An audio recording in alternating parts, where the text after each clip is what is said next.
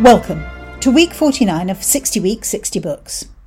This week I have chosen to revisit Reading Lolita in Tehran by Professor of Literature Azar Nafisi.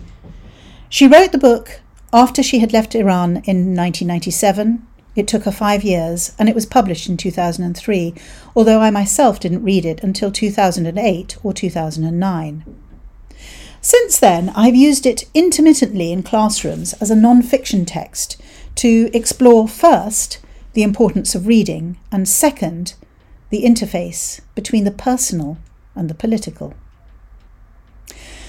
The book, detailing the crackdown on women's rights and freedom in the years after 1979 up to the point where Nafisi and her family emigrated to the US in 1997, seems more poignant and relevant than ever.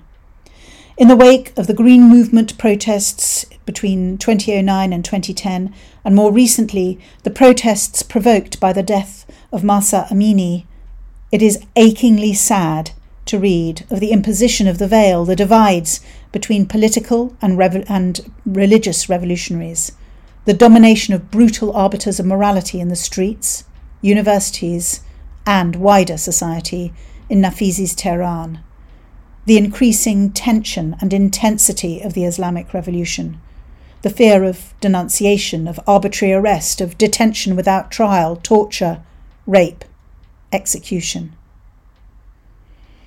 An interesting aspect of the book is that it has, over the years, generated quite a bit of heat.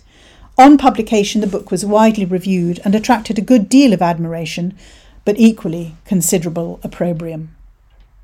The attacks on the book are mainly aimed at two areas beyond the actual content and scope of the book. The first is an assertion that Nafisi was influenced by neoconservatives and that the book has been used by neocons in the US to call for attacks on Iran. The second is that the book is trivial and insubstantial because it was so popular, because it depicted what is essentially a woman's book group, and both popularity and book groups are non-serious, lacking in intellectual heft, and consequently easily dismissed. The thing that strikes me now is how chauvinist and sexist both forms of attack are. Having read the book several times, I think it takes a particularly skewed perspective to see it as some kind of cry or demand for any kind of geopolitical action against the state of Iran. It is clearly a memoir, a record of both the women that Nafisi met in her years as a university professor in Tehran, most disguised to protect their identities, as well as the function of reading in a totalitarian or authoritarian regime. It is also a miserable record of violence and oppression that we now know definitively did happen. From the testimony of released prisoners, the cruelty shown more recently to Nazanin Zaghari-Ratcliffe, the knowledge that women have been raped and murdered by the regime in prison and out, the increasing crackdowns and murder of especially young people in the regime is now public and undeniable. The book was not propaganda or exaggerated or some tale told to appeal to hawkish American politicians. Nafisi herself is the first to acknowledge that memory is not a reliable source, added to which she has deliberately altered and conflated the personalities, characteristics, appearance, and names of the people she writes about. So, in some respects, you could argue that the book could actually be read as a fictionalized memoir. The disguise is necessary to protect individuals still in Iran at the time of publication, but it is not a cover or mask for an invitation to engage in military conflict, and the idea that a book about women meeting to discuss literary classics could be such a thing is frankly daft. The second line of attack is even more ridiculous. Popularity is not an automatic indicator of poor quality. This is one of the ways in which modern, especially high culture, has become really reductive. If too many people like something, it must be suspect, shoddy, inadequate. Let's look at Dickens. He has his flaws, for sure, but he was one of the most popular writers of his age. Mozart was widely celebrated and feted as a child. Artists like Titian and Rubens were so sought after in their age that they could command their price and raise themselves from the humble status of artisan to the position of trusted diplomats to individuals in the courts of Europe. As for the book group business, the whole point of the book is to show just how constrained and constricted the lives of women had become in those years between the initial overthrow of the Shah's regime and the mid-90s, when Nafizi was no longer able to make the necessary compromises to continue teaching at the University of Tehran. A private book group was able to become a conduit for ideas and an escape from a systematically brutal political environment. In this instance, a book group, like setting up a school in a war zone or a ghetto, is a symbol of defiance, a form of opposition against oppression, a political act in itself. It's hardly trivial. The most egregious and ugly attack was by a US-based Iranian academic called Hamid Dabashi, who sought to dismantle both Nafizi and the book. His is the most flagrantly misogynistic example of this, but there are others, notably by the writer Gideon Lewis Krauss, writing in Slate in 2008 about both Dabashi's attack on the book and reading Lolita itself. His piece is preening, patronising, and strongly suggestive of having scarcely read the book it purports to examine. The book is structured in 4 sections. The first focuses on 2 major works by Nabokov, Lolita and Invitation to a Beheading. The second is dedicated to Fitzgerald's The Great Gatsby. The third looks at Henry James, concentrating on Daisy Miller in particular, whilst the final part examines Jane Austen, primarily looking at Pride and Prejudice. When I first decided to use Reading Lolita in Tehran as a teaching text, I taught it alongside Nabokov's Invitation to a Beheading and Gatsby. I taught it to a class with which I'd already worked on Pride and Prejudice. Later, I recommended Nafizi's work widely, at least in part, to one of the most gifted students I have taught, who wrote a brilliant extended essay on Lolita and Breakfast at Tiffany's. To some extent, I think Nafizi reconciled me to Nabokov. I knew of his negative attitude to women writers before I had read anything other than Lolita, a book which on first reading I found horrible and have struggled with on subsequent readings. Nabokov is all too successful with a first-person narrative of Humbert Humbert. Humbert consumes all the air in the story, making both Dolores and Charlotte Hayes nothing more than wispy handmaidens to his whims and desires. Nafizi sees Humbert and calls him a rapist, and Lolita Dolores as a double victim, losing not just her life, a girl of 17 dying in childbirth, but also control of her own story. She also clearly perceives a parallel between the Iranian regime and that of her students and herself, trapped in a society that as a whole behaves like the rapist Humbert Humbert, grasping, enforcing, violating its citizens, especially its women citizens. And as she observes, forcing their citizens, including their victims, to become complicit in their crimes.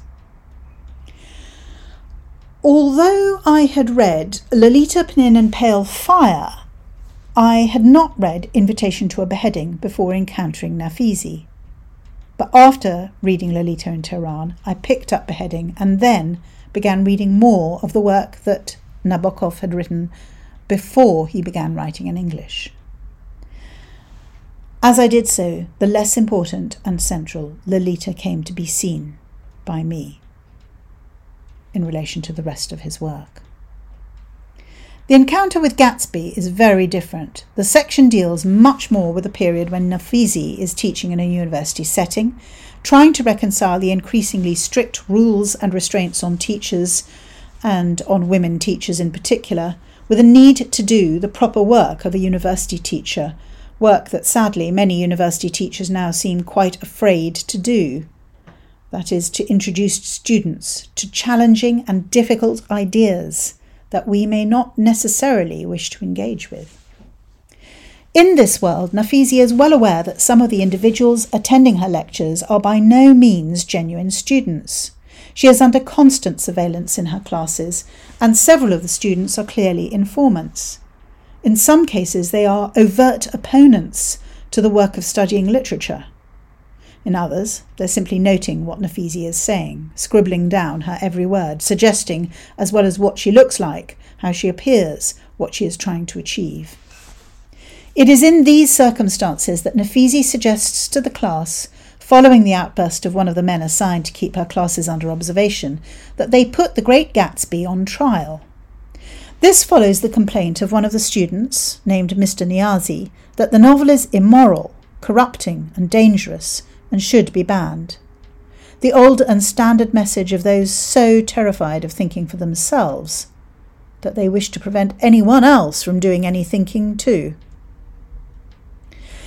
Nafisi nominates Niazi as the prosecutor of the book. A pair of female students act as the book's defence, and Nafisi herself speaks like a witness from the perspective of the book, refuting the nonsense spouted by Niazi. A female student stands up towards the end of the trial, which has become a wider debate. She points out that readers do not mimic the actions depicted in a book. We do not all read Steinbeck and go on strike, or head out for Curly's farm, or take up whaling after an encounter with Moby Dick. Novels are not models, although Niazi has argued that writers are assigned a special role in guiding men to a godly life.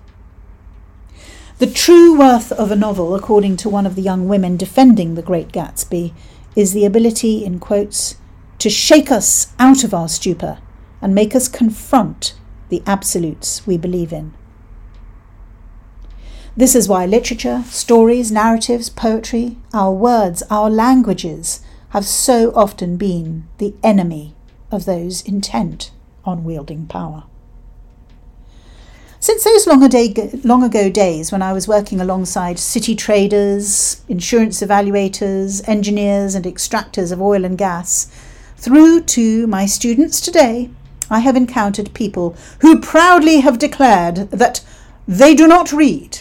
They are too busy to read, that fiction in particular is unimportant, irrelevant, that it doesn't matter, or if it does, it is rarely, but it is because it is written by manly men about manly men matters. That plethora of big fat books about guns, World War II, the galaxy, the economy, productivity, as well as the Mailers, Roths, Bellows and Updikes of the 20th century, whose books now seem to me to have aged poorly. By and large, the non-readers I have come across tend to be male, although the numbers of young women too busy to read has sadly been creeping up in recent years. Yet, the scientific evidence is mounting that reading enriches our health, both physical and mental, that books keep us motivated, increase our empathy and soft skills, lower our blood pressure, and make us more intelligent and resistant to degenerative diseases like Alzheimer's. The books will, as Milosz so beautifully put it, remain there on the shelves and alongside the best music, the finest art, stand as testament to our ability to achieve radiance, heights. Reading Lolita in Tehran, like other books about books, such as Lucy Mangan's brilliant Bookworm and Francis Spufford's magnificent The Child That Books Built, is a love letter to the power of reading, of books, of language, to help us navigate dangerous currents, rough seas, perfect storms, and our imperfect lives. I loved both Mangan and Spufford's memoirs of reading and growing up in England, but reading Lolita is much darker altogether. The sections on Nabokov and Gatsby are mild compared with what comes with Henry James and Jane Austen. Nafisi asked her students to read two of James's shorter novels, Daisy Miller and Washington Square, alongside her own engagement with The Ambassadors. I was surprised that she did not include Portrait of a Lady as well, because James explores so effectively, so powerfully, the themes that emerge in the two shorter novels, namely the suppression of independence and agency in young women, chiefly, sadly, through marriage. Where her exploration of Nabokov and Fitzgerald touch on the broad brush impact of oppression on the individual, with a focus on the two 19th century writers, it is much more concerned with the limited choices available to young women. The second half of the book explores in much closer detail the impact of the constant policing of women's choices in Iran, both on society as a whole and on individual women. It has been nearly 45 years since the overthrow of the Shah. The corruption, hypocrisy, and cruelty of the Islamic Republic of Iran has been laid bare over and over through its suppression of protest, its execution of perceived enemies within the state, the rape and murder of young women in and out of prison. There are also great films like Taxi Tehran and A Separation that show people's day-to-day struggles and dilemmas, as well as Ramita Navai's brilliant book, City of Lies. Like Nafizi's reading Lolita, of necessity, it is a semi-fictionalized account of the lives of 8 different people, each wrestling with the impact of the regime on their personal lives. Margaret Atwood wrote of reading Lolita in Tehran with admiration and respect, celebrating Nafizi's commitment and vision. It seems fitting to end with her words. Where reading is so curtailed and readers so deprived, the books themselves acquire a heightened value. They become an alternate reality, a source of hope, a matter of life and death. Join me next week when we look at another play by Shakespeare.